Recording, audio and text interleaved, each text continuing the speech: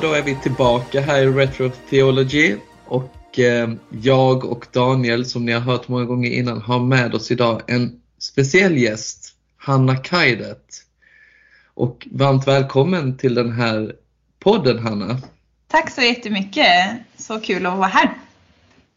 Ja, vi tycker detsamma, och det är ju av flera anledningar. Dels för att vi i vår podd vill få lyssnarna att tänka hur teologi och det vi säger om Gud påverkar människors liv. Och där människor får komma till tals och berätta om sina erfarenheter med Gud och hur det har påverkat deras liv, för att andra ska få ta del och reflektera om det.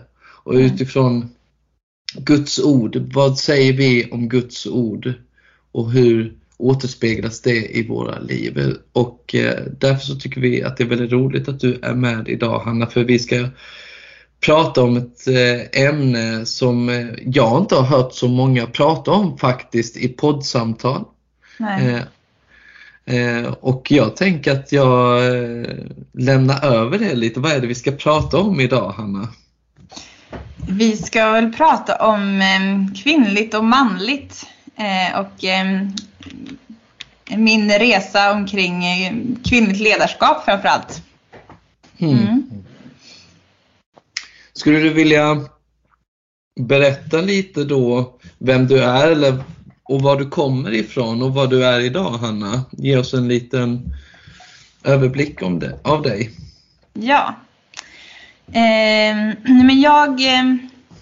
om jag ska berätta lite om min bakgrund och min resa då, så är jag uppvuxen i en kristen familj och min mamma var pastor när jag växte upp.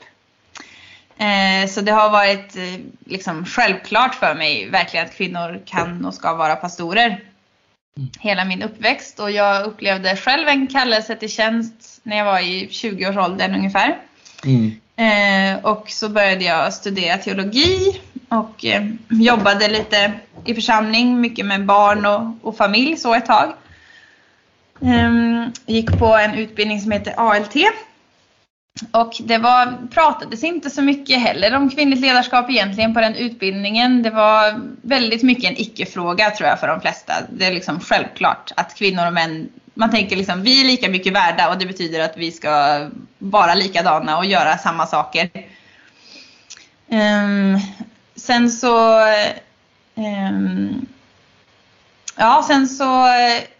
fick jag tjänst då efter mina studier som pastor och föreståndare i en församling och jobbade som det ett tag. Men jag fick egentligen nästan medan jag redan studerade teologi så började jag fundera mer på en del av bibeltexterna. Väldigt mycket de bibeltexter som talar om äktenskapet först egentligen, där det talar om att mannen ska vara huvudet i äktenskapet och äktenskapet ska vara den här bilden för Kristus och församlingen, står om i Efesierbrevet kapitel 5. Där mannen, brudgummen, Kristus liksom speglar församlingen, kroppen, bruden som ska förenas, står om i Uppenbarelseboken också, i ett äktenskap i himlen liksom. Och äktenskapet här på jorden ska vara den här bilden för Gud och för församlingen. Och så tänkte jag, okej, men om mannen ska vara huvudet i familjen, hur blir det då i församlingen? Vem ska vara ledaren i församlingen då? Och så började jag fundera lite på det.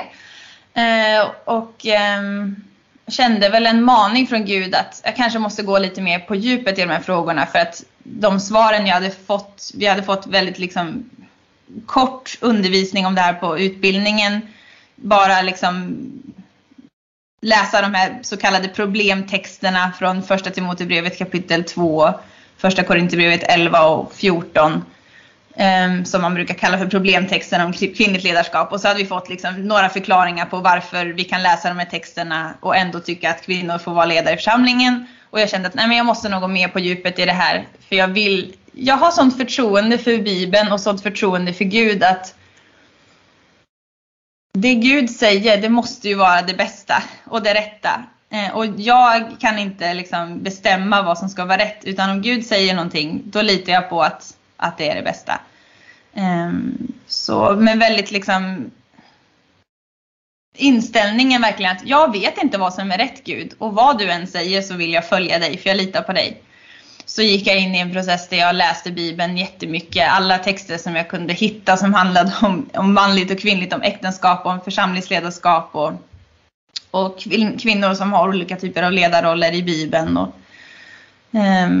Och pratade med olika personer från olika hållningar och försökte liksom verkligen grotta i det här och landade i att jag tror verkligen att vi är olika som män och kvinnor, och det är någonting fint som Gud har tänkt med det, och någonting som vi i våran kultur och våran tid där feminismen har liksom pushat så mycket att kvinnor och män ska vara lika, att vi har förlorat någonting av skönheten i att vi ska komplettera varandra, vi ska vara olika.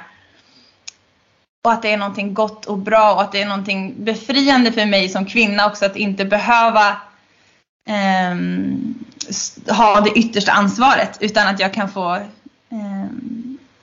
kan få ha en man som kan leda mig, och det kan vara någonting som är väldigt skönt och liksom gott för mig att få det beskyddet och få det liksom någon annan som har det högsta ansvaret. Det betyder inte att jag ska bara sitta tyst och göra ingenting. Så jag någonstans upptäckte att jag tror det här är gott för kvinnor. Jag tror att vi behöver inte vara församlingsledare och pastorer. Så då sa jag upp mig från min tjänst. Och det väckte mycket rabalder inom församlingen och samfundet och i mitt liv. Men samtidigt så kände jag jättestark frid och glädje från Gud. Och fick väldigt mycket bönesvar. Gud försedde med nytt jobb och med uppmuntran från många olika oväntade håll. Så Gud har varit väldigt trofast och god mitt i allt, och jag känner mig väldigt trygg i och har fått fortsätta upptäcka mer av vad Bibeln säger om det här. Så jag skulle, om man liksom förenklat sätt kan man säga att det finns två hållningar. Den ena kallas för den egalitära hållningen och den andra för den komplementära, och då står jag med på den komplementära sidan då. Och om du skulle sammanfatta komplementär, bara hur du skulle beskriva komplementär med en mening, hur skulle du beskriva det då utifrån där du står? Vad är att vara komplementär då? Att vara komplementär betyder att man tror att män och kvinnor är lika i värde inför Gud, men har olika funktion. Just det. En del talar om att man har olika roller. Jag gillar egentligen inte det här ordet roller så mycket, för jag tycker att det låter som att man spelar teater när man spelar en roll. Och det är inget ord som finns i Bibeln heller. Men däremot så tänker jag att en designer som designar en produkt har ju en tanke med hur den produkten ska användas, och när man köper den så följer det med en instruktion om hur den ska användas, och det är alltid bäst att använda produkten på så sätt som designern har tänkt att man ska använda den. Det är så den funkar bäst. Och så tror jag också att Bibeln beskriver lite av hur Gud har designat oss som män och kvinnor, och om vi lever på det sätt som han har designat oss så kommer vi må bäst och funka bäst. Så därför tänker jag att vi har lite olika funktion, för det Gud har skapat oss med olika kroppar och vi är olika liksom. Skulle du säga att det var människor kan ju göra en omvärdering eller göra ett paradigmskifte på olika sätt.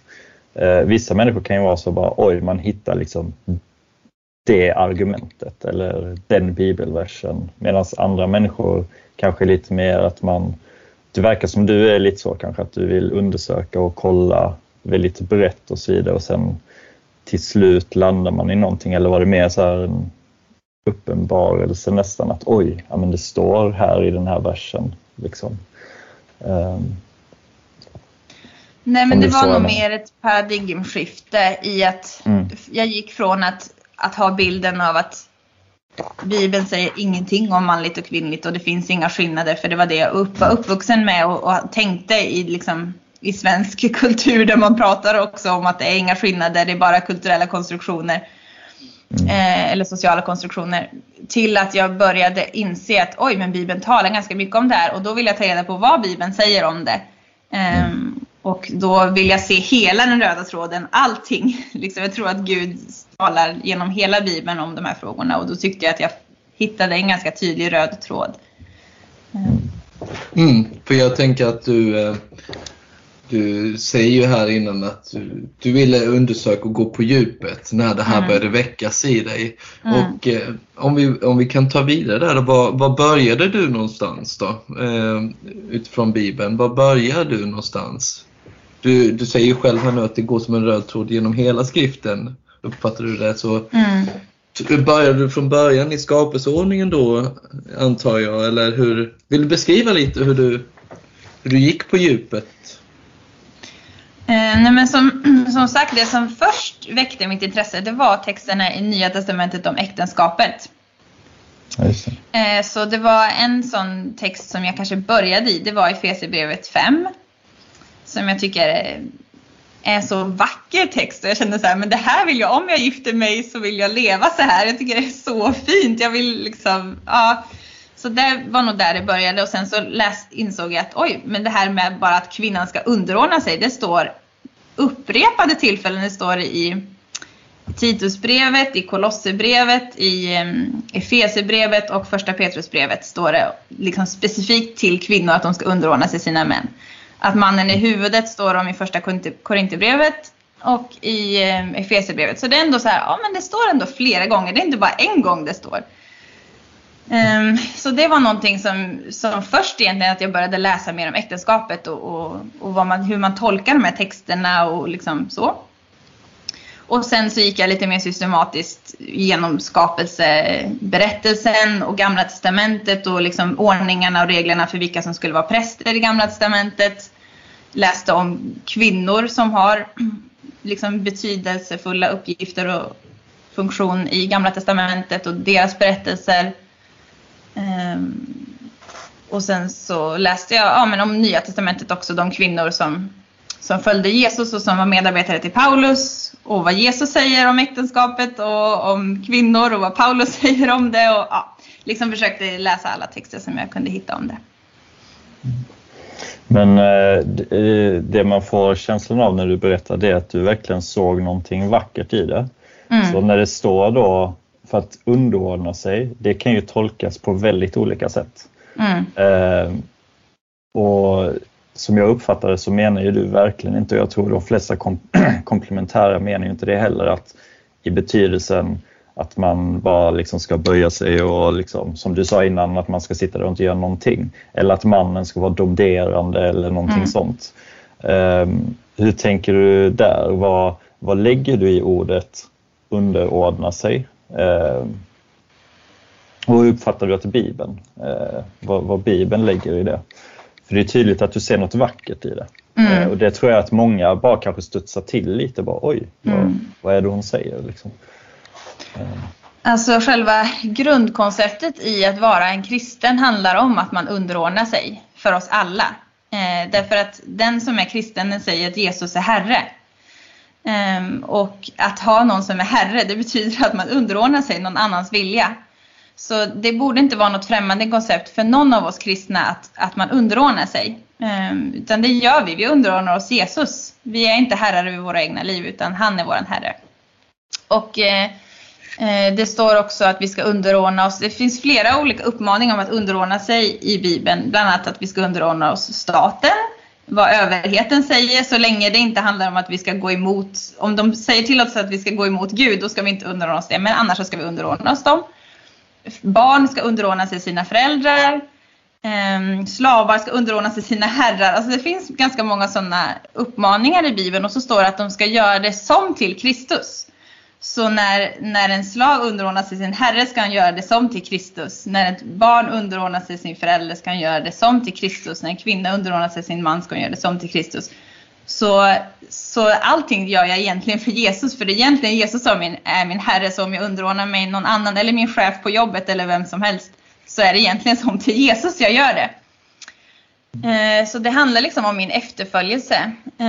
Det som är intressant också i de här texterna är att det står aldrig: ni herrar, ni som har slavar, ni ska bestämma över era slavar. Ni män, ni ska bestämma över era fruar. Ni föräldrar, ni ska... Alltså, utan uppmaningen är alltid till den som det är till kvinnan att hon ska frivilligt välja att underordna sig. Aldrig till mannen att han ska se till att hon underordnar sig. För om en man tvingar en kvinna att underordna sig, då är det ett övergrepp.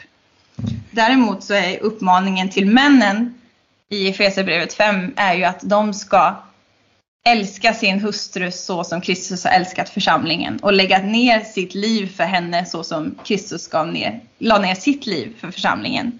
Och eftersom han är huvudet så ska han älska henne som sin egen kropp. Och då står det att ingen har ju hatat sin kropp utan man tar hand om den. Man ger den näring, man ger den det den behöver. Och så ska mannen också älska sin hustru. Ta hand om henne och ge henne det som hon behöver. Det är hans uppgift. Och den enda texten som finns i Bibeln som säger åt en annan person att se till att kvinnorna underordnar sig sina män. Den är till kvinnor. Det är Titusbrevet kapitel 2. Då står det att de äldre kvinnorna, de ska lära de yngre kvinnorna att underordna sig sina män. Så det är liksom, så ska man lära sig hur man underordnar sig, genom att ta rygg på en annan äldre kvinna. Inte genom att en man kliver på en och talar om för en att kvinna, håll dig på mattan. För det är övergrepp liksom. Det är inte så Bibeln talar om det. Just det. Precis, kristen kärlek innebär offer och tjänande. Precis. Och det du citerar från Efesierbrevet 5:25-28 där, ja. Eller till 32. Men vi länkar det här sen, alla bibelord och så som kommer med för lyssnarna, ska ni veta, finns i beskrivningen under. Men ja, men hur okej, och då berättar du nu att det här är i Efesierbrevet 5 och i äktenskapet som du börjar och det väcks. Hur gick du vidare sen då?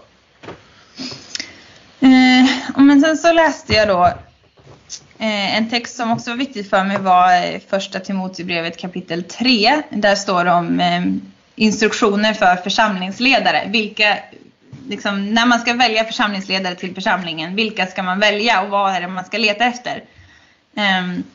Vilken karaktär och vilka egenskaper ska en person ha? Och då så står det att det ska vara bland annat en man som bara har en kvinnas man. Och han ska vara en god... Jag kommer inte ihåg hur det står ordagrant. Jag ska slå upp det här så att jag säger rätt. Det står i vers 4. Han ska ta väl hand om sin familj och se till att barnen lyder och visar all respekt. Men om någon inte förstår att ta hand om sin egen familj, hur ska han då kunna ta hand om Guds församling?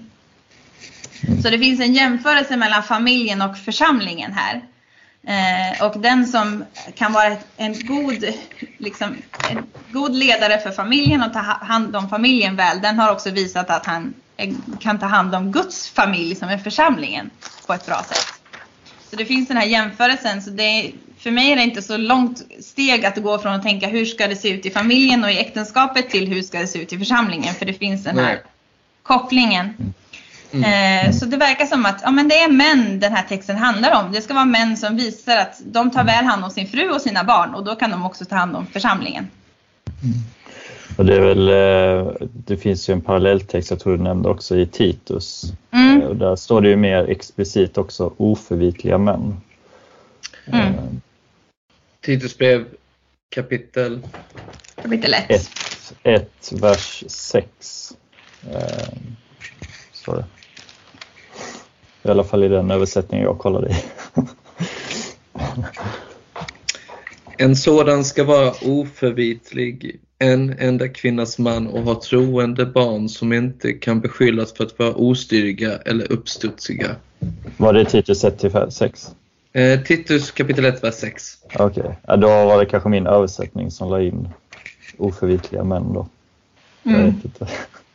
Så kan det vara. Men absolut. Nej, men det är väldigt intressant att här då så har vi ju 2 texter, men det talar ju specifikt om församlingsledare. Och där kan vi ha en diskussion, vad är det egentligen som utifrån ett komplementärt perspektiv, vad är det egentligen som Paulus inte tillåter kvinnor? Är det liksom ledarskap i allmänhet? Eller är det ledarskap bara specifikt för församlingsledare, och det kan man också koppla då till familjen. Till exempel finns det de som kanske poängterar att när du säger det här, men mannen är huvudet i familjen liksom, det betyder inte att du som kvinnan ska underordna dig alla andra män. Hänger med? Nej, men precis. Det är bara sin egen man. Ja, och då är frågan, hur ser du då på just det här med vad är det kvinnan ska underordna sig i församlingen? Hänger du med på min tanke? Lite grann.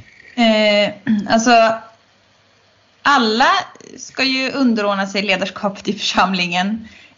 Både kvinnor och män. Så det är inte som att det är alla kvinnor i församlingen ska underordna sig alla män i församlingen. Så är det ju verkligen inte. Utan det finns en grupp män som är äldste eller församlingsledare. Det är 2 olika synonyma begrepp.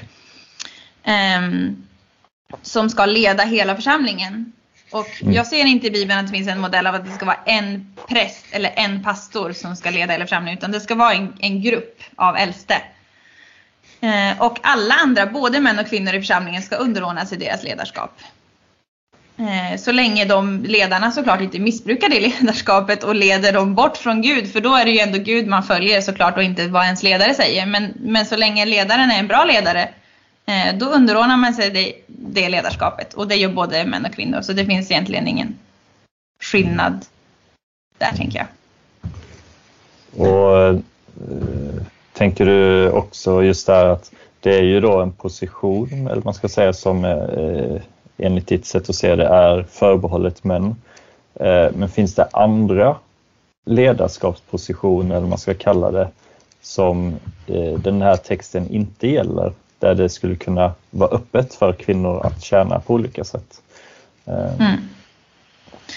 Ja, men verkligen. Alltså vi är ju ledare på olika sätt allihop egentligen, och det finns ju så många olika sätt att göra församling på, olika sätt att se församling, så som församlingar ser ut idag, när vi har också vissa verksamheter, vi har ungdomsverksamheten och barnverksamheten och LP-verksamheten och vad man har för olika. Så fanns det ju inte riktigt på Bibelns tid, men om man skulle ändå applicera det för hur det ser ut idag, så jag är ju barnledare till exempel, och det är ju liksom inget problem. Det finns också bibeltexter som handlar om att vi ska undervisa barnen och att kvinnor undervisar barn.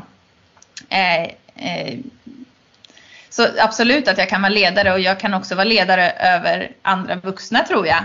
Det är väl bara det att jag inte är liksom högsta ledare eller huvudansvarig ledare. Jag tänker att den som är äldste församlingsledare, de har det yttersta ansvaret för vad som händer i församlingen, för vad som ska undervisas och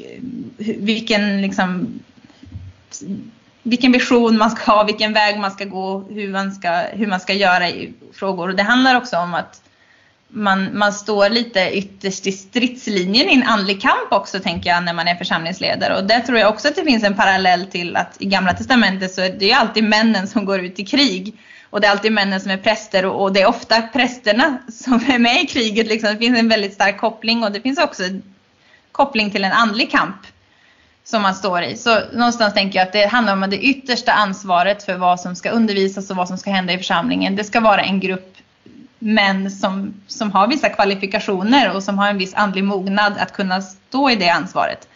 Och under dem så finns det många olika ansvarsuppgifter och ledaruppgifter som både män och kvinnor kan ha.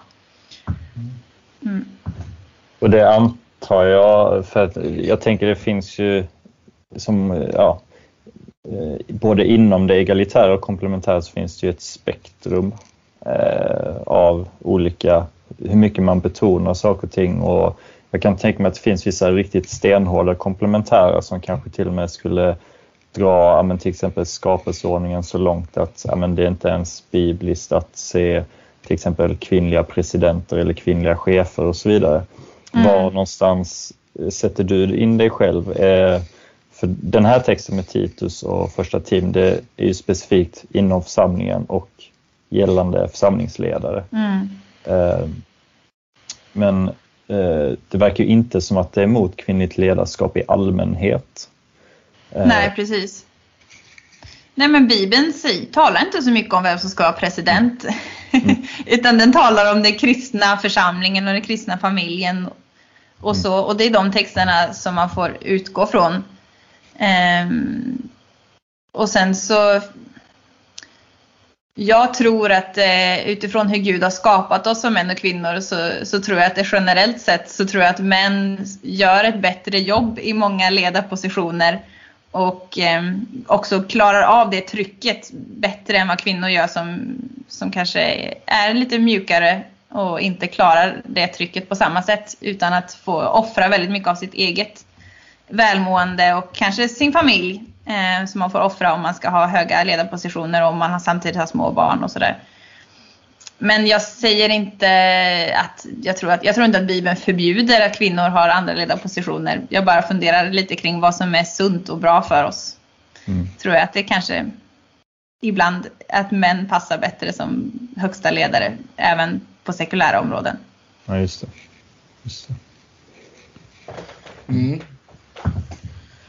Men jag vill minnas Hanna att jag har sett dig lägga ut, du får rätta mig om jag har fel, men jag vill minnas att du la ut det så här att du utgick från skapelseordningen och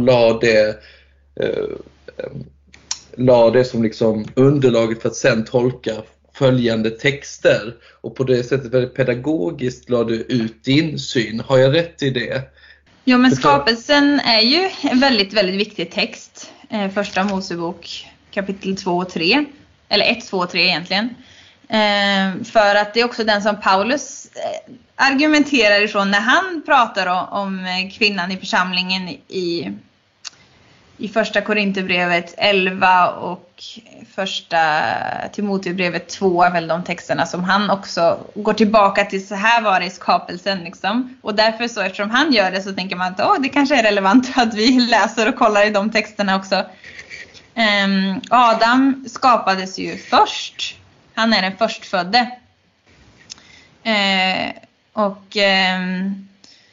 Så står det då att det är lite intressant, det står liksom Gud skapar allting och allting var gott och så plötsligt så säger Gud att det här är inte bra, det är inte gott att mannen är ensam, jag ska göra en medhjälpare åt honom, en som är hans like.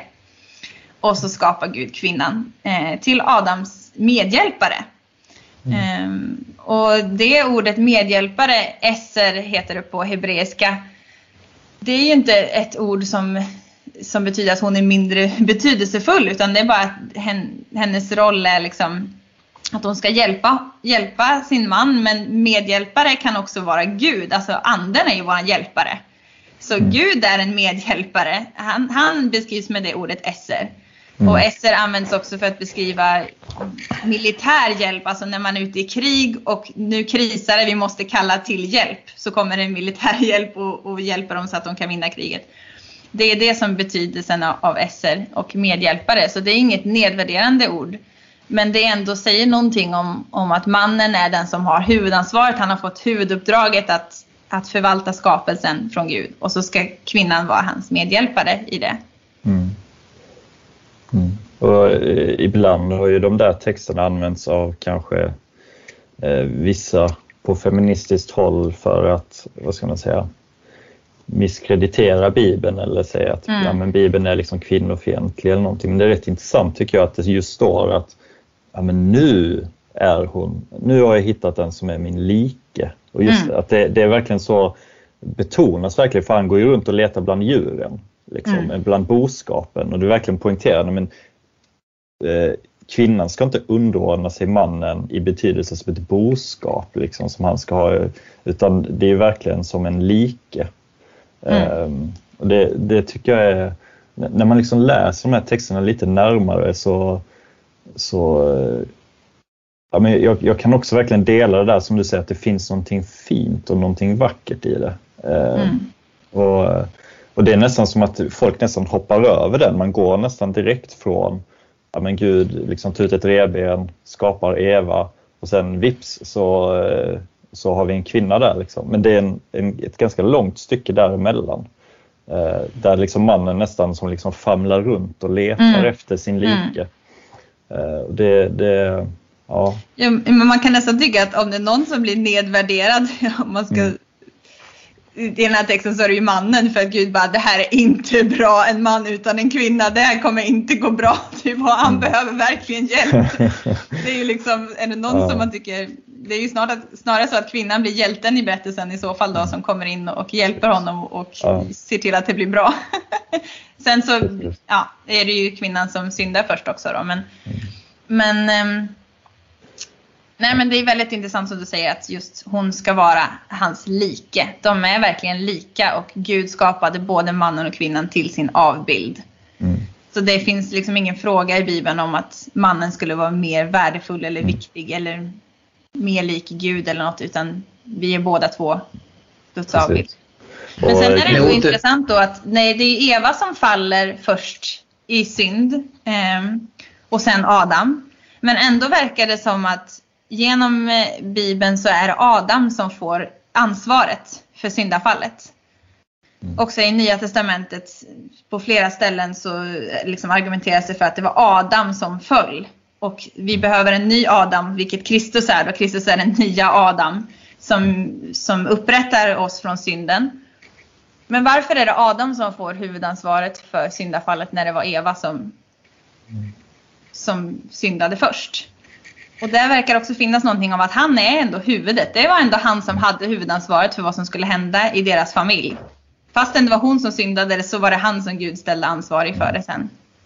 Sen får väl, jag tror Paulus lägga ansvaret på kvinnan vid något tillfälle också. Så det är ju, de är ju ändå ett liksom, de är ju tillsammans i det. Och det är väldigt intressant, verkligen. Jag tänkte jag skulle också bara, jag går tillbaka lite, förlåt om jag gör det, men jag tycker det är intressant det där med revbenet också, för att det är ju också någonting som vissa typer av feminister liksom bara, Gud bara tar liksom ett revben och så det är en kvinna liksom. Men samtidigt är det intressant att säga, men varför just revben? Om man ska tolka det som att liksom kvinnan är mindre värd, som vissa feminister gör i den berättelsen för att misskreditera Bibeln. Men varför tar inte då Gud stortånageln? Eller tvärtom? Om det nu var så att mannen är liksom, eller att kvinnan skulle vara över, varför tar han inte då liksom någonting från huvudet eller från hjärnceller, örat, eller, utan det är verkligen det som ligger närmast hjärtat liksom, och som, från sidan. På något sätt, precis från sidan. Det är som att vi står bredvid varandra. Det är verkligen, och det är verkligen så, men någon som är hans like. Och som skyddar liksom det viktigaste som människan har, hjärtat liksom, och de inre organen. Adam blev ju skapad från jord, så jag vet inte varför feministerna tycker att det skulle vara så mycket mer speciellt att skapad av jord än av ett revben. Ja, men verkligen. Ja. Nej, men verkligen, det är väldigt fint. Det finns något väldigt starkt symboliskt av att hon kommer ur hans sida. Hon är hans like, hon är kött av hans kött. De är samma, de är lika. Och sen så finns det ju paralleller till Kristus också här. Jesus hänger på korset och blir stucken i sidan. Och därifrån liksom, från hans död på korset så föds församlingen, och hans brud och hans kvinna liksom kommer ur hans sida på ett sätt. På samma sätt som Eva kom ur Adams sida. Så det finns jättemycket spännande paralleller.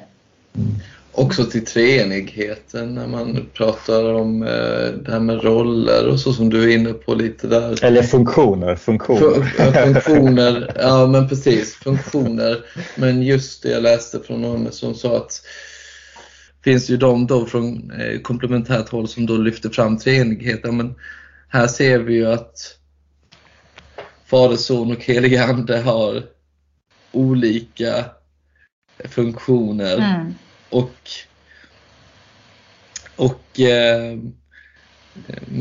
Men att de ändå, att det är såklart lika viktigt för de alla tre inom gudomen liksom, och att i och med att människan är skapad till Guds avbild, så liksom vill man radera ut det här är inte en fråga om en människovärdesfråga som lätt kan bli diskussionen.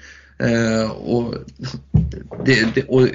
absolut finns ju de tyvärr tråkiga exempel på de som representerar en sådan syn också åt båda håll, tänker jag, på olika sätt. Men kvinnor har ju blivit förtryckta genom historien extremt mycket, och det måste man ju ta på allvar.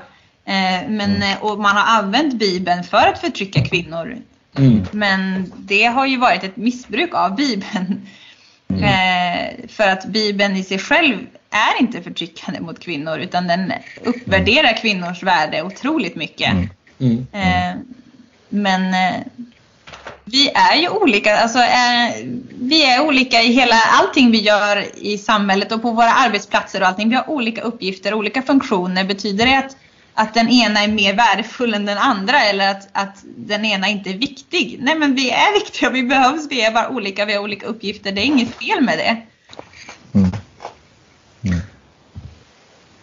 Argument som lätt kan lyftas där, alltså rent så här, om man stöter på det här utan att ha reflekterat över, och även reflekterade människor som står fast, så kommer ju ändå frågan, i och med att, säg här nu, utifrån det du beskriver, utifrån hur du ser på det, Anna, att församlingsledare äldste förbehållet för män, kan ju det ändå upplevas utifrån ett kvinnligt perspektiv att man inte har samma tillgång, och då blir det ju förståeligt och lätt ändå att man kan tänka på det sättet att men kan ju också tycka att det är orättvist att Gud skapade så att de inte ska kunna få barn eller föda barn.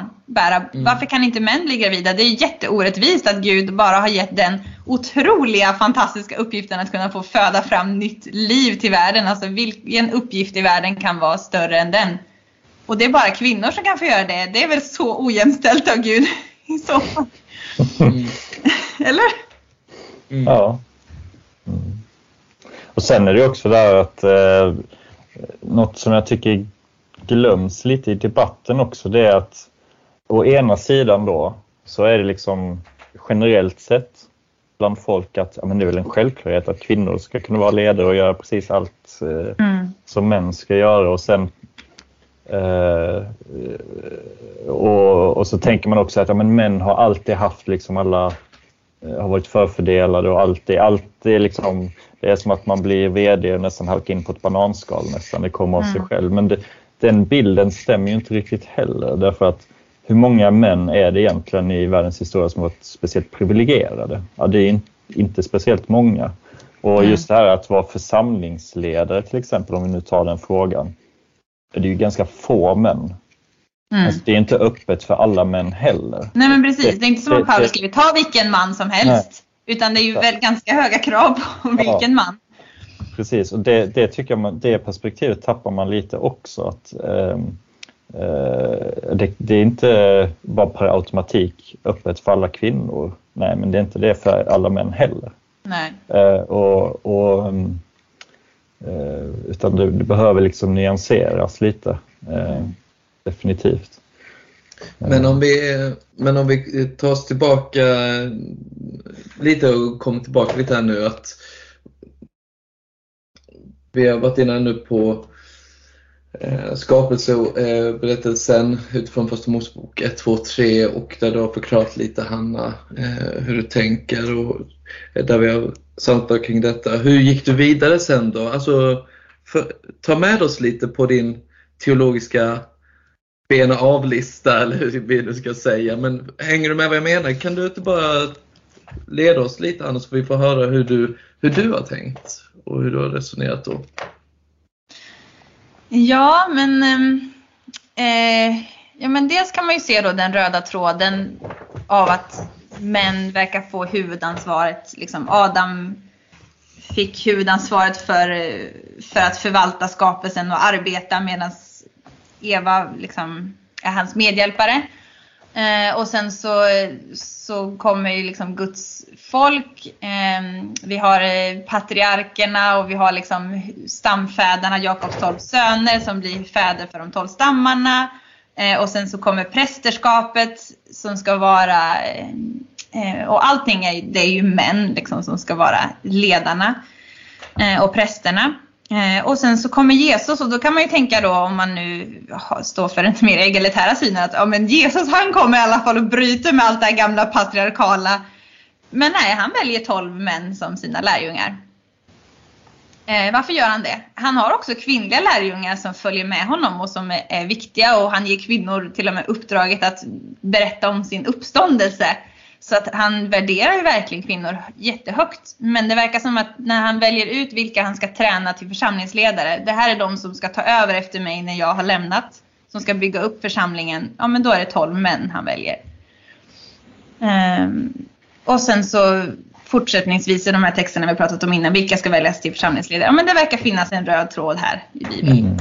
Men sen finns det också kvinnor som, liksom många fantastiska berättelser om kvinnor som är profetissor, som profeterar, som har jätteviktiga uppgifter. Och både i Gamla testamentet finns det flera stycken, och i Nya testamentet så finns det också, Paulus skriver om i flera av sina brev, när han brukar avsluta sina brev med hälsningar. Hälsa till den här och till den här och till den här. Och i många av dem, bland annat i Romarbrevet, är det kapitel 16 eller något sånt. Så finns det ett helt gäng med kvinnor som man hälsar till. Ta upp det här. Ja, det är väl i vers 1 så nämner han Febe som är diakon. Precis. Han börjar med att liksom tala om Febe som tjänar församlingen. Och sen så pratar han om flera kvinnor som har liksom kämpat i evangeliets tjänst tillsammans med honom. Och han talar väldigt, väldigt gott om de här kvinnorna, att de har stått vid hans sida och stått med honom i missionen och i kampen liksom. Så det finns också kvinnor som har jätteviktiga uppgifter, uppenbarligen, och kvinnor som har församlingar i sitt hus, kvinnor som kvinnan vid Sykars brunn också, som Jesus får möta och som får gå och berätta om Jesus och vittna om honom, och hela byn blir frälst liksom. Ja, men det finns många sådana berättelser om hur Gud använder kvinnor. Så uppenbarligen så ska kvinnor vittna och undervisa och tjäna församlingen och evangelisera och missionera och allt det där. Så det finns ju väldigt många sådana texter också. Men för att då utmana lite, och det här kanske då kommer, det är kanske en stor diskussion, jag vet inte, men jag tycker det är rätt intressant då, hur kan man utifrån ett komplementärt perspektiv, eller ditt perspektiv, se på till exempel en sån kvinna, för du har lyft fram kvinnor, men vi har inte lyft fram specifika, men till exempel en sådan som Deborah till exempel. Hon har ju ändå en viss position också i det gamla Israel, alltså det är tiden mellan vad ska man säga, kungatiden och Israels uttåg eller intåg i landet. Då har de ingen kung, men de har så kallade domare som fungerade ungefär som hövdingar, och där är hon en av dem. Det här är ju förvisso då gamla förbundet, men det är ju väldigt, enligt i alla fall hur jag läser texten, så är det ganska tydligt att här har Gud verkligen insatt en kvinna som dessutom är profet eller profetissa, som helt enkelt leder Israel egentligen in i ett krig och segrar dessutom också.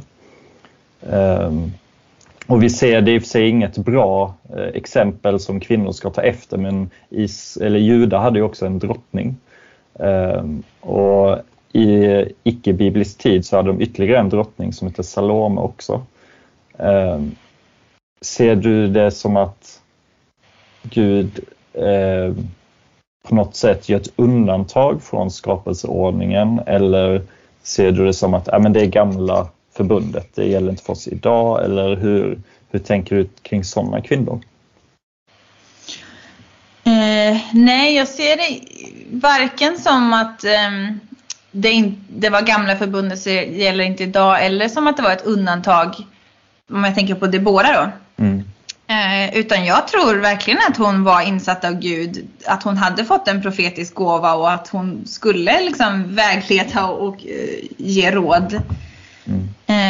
Men det är ju inte hon som leder det här kriget, utan det är ju en man som heter Barak, va? Som är liksom ledare för kriget, och han vill ju att hon ska följa med, och hon vill ju inte följa med. Hon tycker inte att hon ska göra det, men han liksom propsar på att hon ska följa med. Och så det är ju, hela Domarboken är ju också en bok av ledare som misslyckas totalt, och förfallet blir bara värre och värre. Men Debora verkar ju ändå vara liksom en bra kvinna som Gud använder. Och jag har inget problem med att Gud använder kvinnor. Men hon var ju inte präst. Så det är ändå en viss skillnad. Det finns inga kvinnliga präster i Bibeln. Ja, just det. Man kan ju tänka på en annan, om man släpper tillbaka, så är ju Miriam en som nämns inte bara i uttåget som den som leder i lovsång när de för ut. Men sen nämns ju hon faktiskt i Mika kapitel 6 vers 4 i samma mening som de stora ledarna Mose och Aron då. I kapitel 6 vers 4 så står det: mitt folk, kom ihåg vad Barak kungen i jag förde dig upp ur Egyptens land, ur träldomshuset befriade jag dig. Jag sände Mose, Aron och Miriam framför dig. Så är ju det en för en del så kan ju det antydas att Miriam ansågs vara en ledare som ansågs av Israels folk och nämns i samma mening som Mose och Aron. Hur ser du på det liksom? Vissa menar på att här understryks att kvinnor kan vara ledare. Ja, det står ju så om Debora egentligen också. Inga ledare fanns i Israel förrän jag, Debora, trädde fram som en moder i Israel. Hon trädde fram som en moder. Ja, hon kan inte träda fram. Det är väldigt intressant också att hon säger, inte som en kung eller som en präst eller utan som en moder. Hon som kvinna liksom, så hade hon någonting som Israel behövde. Och det tror jag verkligen, och det tror jag. Alltså Miriam hade ju verkligen en speciell och viktig uppgift. Hon var profetissa och hon var lovsångsledare och så. Men det var ju ändå Mose och Aron liksom som var de som Gud tillsatte för att leda folket ut ur Egypten. Och det var Aron som blev präst, och som blev liksom, det var hans söner sen som skulle bli präster. Så att de kompletterar varandra, de behövs. Jag tänker att det bara, för mig bekräftar det bara att kvinnor behövs. Det som Gud har sagt redan från början, det är inte bra för mannen att vara ensam. Männen behöver kvinnor som hjälper dem i det arbetet som de ska göra. Och det är inte oviktigt det kvinnor gör. Gud använder kvinnor och de behövs. Men bara för att om jag förstår hur du menar, bara så för att spetsa till det lite då, och där får du säga om du inte håller med inte, men utifrån det jag hör dig, Hanna, så skulle man, så är du ändå kan man säga att du är för kvinnligt ledarskap, förutom just församlingstjänst och prästerskap som förbehållet män i församlingskontext? Är det så man kan tolka dig? Ja, det beror ju på vad man lägger i ordet ledare helt enkelt. Men jag tror att vi alla är ledare på olika sätt. Så jag är för kvinnligt ledarskap, kan man väl säga då. För det tänker jag kan vara precis så här. Det kan vara viktigt att definiera vad menar vi med kvinnligt ledarskap. Vi har varit inne på det lite innan, men det är oftast det som läggs fram. För det kan jag uppleva att när de här diskussionerna förs generellt inom kristna sammanhang och på media och så vidare angående så använder man sig av att skriva kvinnligt ledarskap, och det blir ju väldigt brett. Och det gör ju alla en otjänst, för vi behöver då egentligen först starta med vad definierar vi med kvinnligt ledarskap? Vad är det vi pratar om här? För det vi har hört dig återge utifrån din komplementära syn, så är du ju ändå för kvinnligt ledarskap. Men generellt, men att det finns då i församlingskontext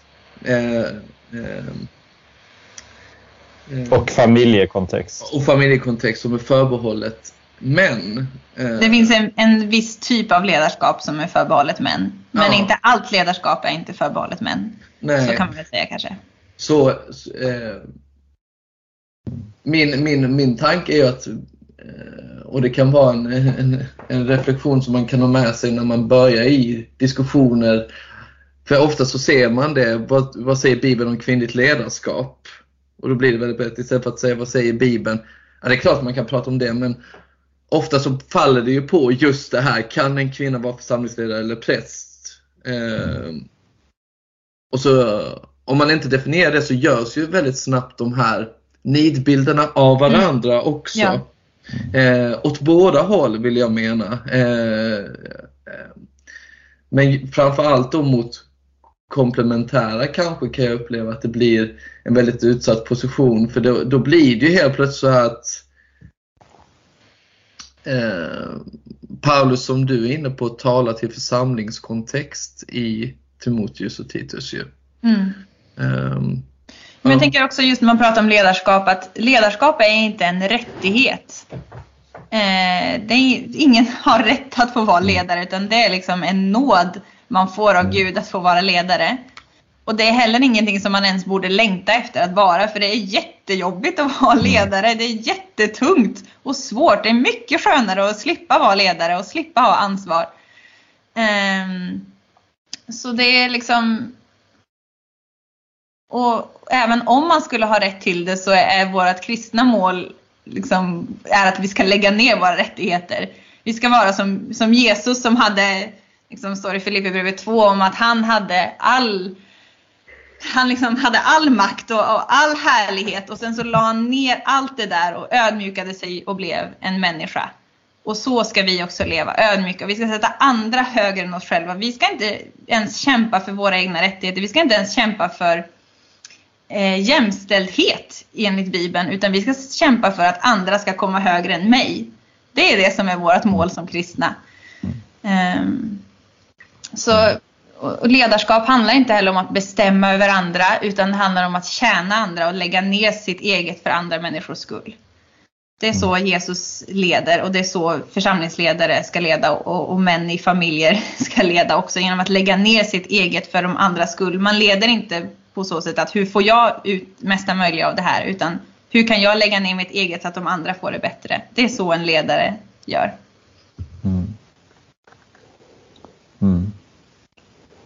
Och det är ju verkligen, och här kommer vi väl lite in på det som ofta Olof är bra på att landa i våra samtal i podden, just här, att landa i evangeliet och i korset Kristus och det pastorala liksom.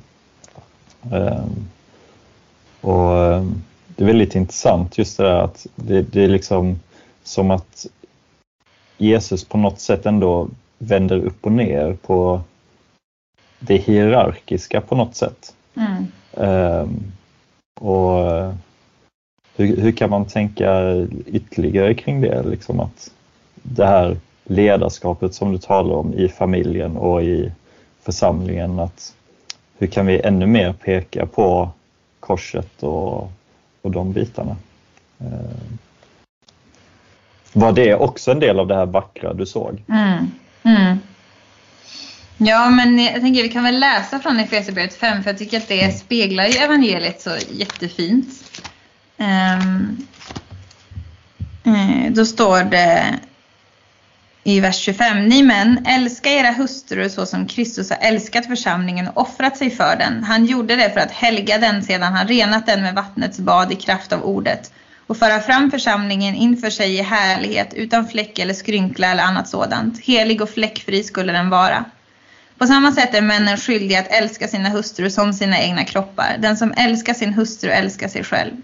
Ingen har någonsin hatat sin egen kropp, utan man ger den näring och sköter om den. Så gör också Kristus med församlingen, eftersom vi är delar i hans kropp. Därför ska en man lämna sin far och sin mor och hålla sig till sin hustru, och de två ska bli ett kött. Denna hemlighet är stor, jag talar om Kristus och församlingen. Men vad er angår ska var och en älska sin hustru som sig själv, och hustrun ska visa respekt för sin man. Och för mig så speglar det någonting väldigt fint av evangeliet, och hur Gud kommer till sitt folk. Det är ju en stark metafor också i Gamla testamentet, och många av profeterna som säger att Gud är som en make som har slutit ett äktenskapsförbund med sin hustru Israel, och Israel sviker.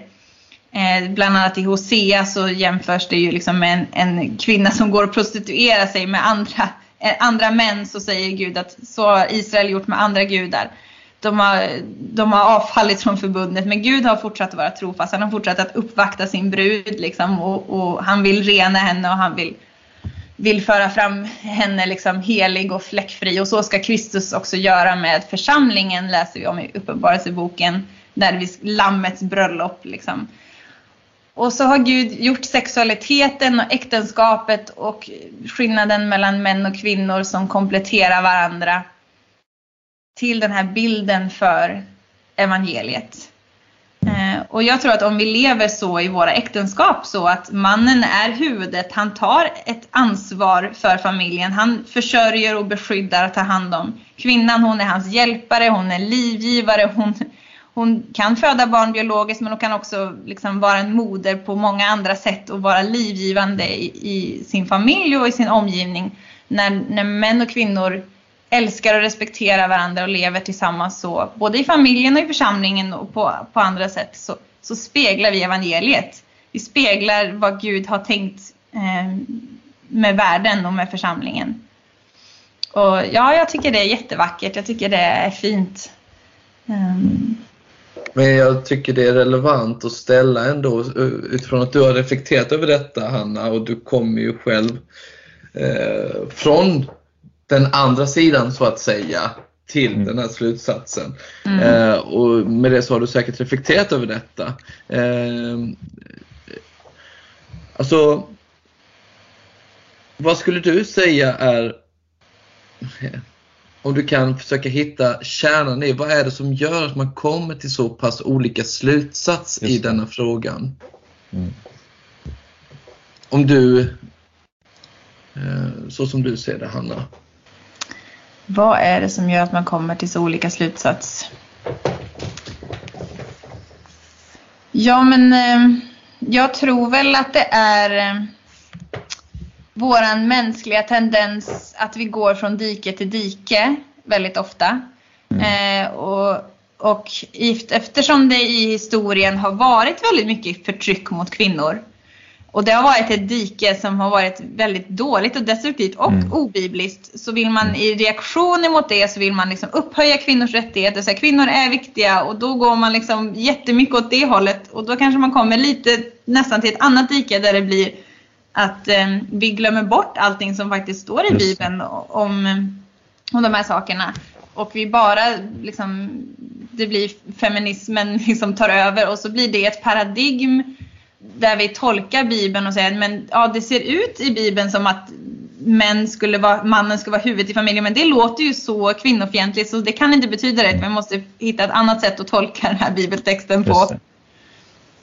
Och där har jag väl försökt tänka att, kan jag försöka komma upp lite på vägen igen utan att landa i något av dikerna? Det har jag säkert inte lyckats med helt. Det gör väl ingen av oss. Men ändå försöka att läsa Bibeln också med utgångspunkten av att jag har förtroende för att det Gud säger, det menar han. Och jag kommer inte läsa Bibeln och försöka hitta andra förklaringar för vad som verkar uppenbart se ut och betyda någonting. Ja. Hur kan man se då, för du talar om det här med diken, för att ställa ytterligare en liten fråga, kan man se dem som två diken? Alltså kan det finnas en mellanposition? Det komplementära och egalitära? Ja. Ja, det tror jag. Jag skulle nog en del som är mer hardcore komplementära skulle säkert tycka att jag är mer egalitär. Så jag kanske står lite mitt emellan. Beroende på vilket håll man ser det från så tycker väl folk bedömer det olika. Men ja, det finns absolut mellanvägar där också. Ja, det är en fantastisk avrundning tycker jag på ett väldigt intressant samtal vi har haft. Vi har ju inte hunnit liksom gå igenom, det finns ju många andra texter också som man kan nysta i och så, men det har varit väldigt intressant att få höra ditt perspektiv och din resa liksom men vi vill ju just med det här samtalet lyfta fram att, för det här är ju lite ett ämne som när jag spanar lite i kristenheten så är det någonting som man inte riktigt vill prata om. Det här man skapar som en osynlig mur lite grann. I alla fall i den offentliga större debatten liksom. Och det har verkligen varit gott att även om jag inte riktigt delar din syn liksom, utan jag kanske ser ändå att dörren är ändå öppen. Men det har varit så fint att just bara få höra ditt perspektiv, verkligen. Tack.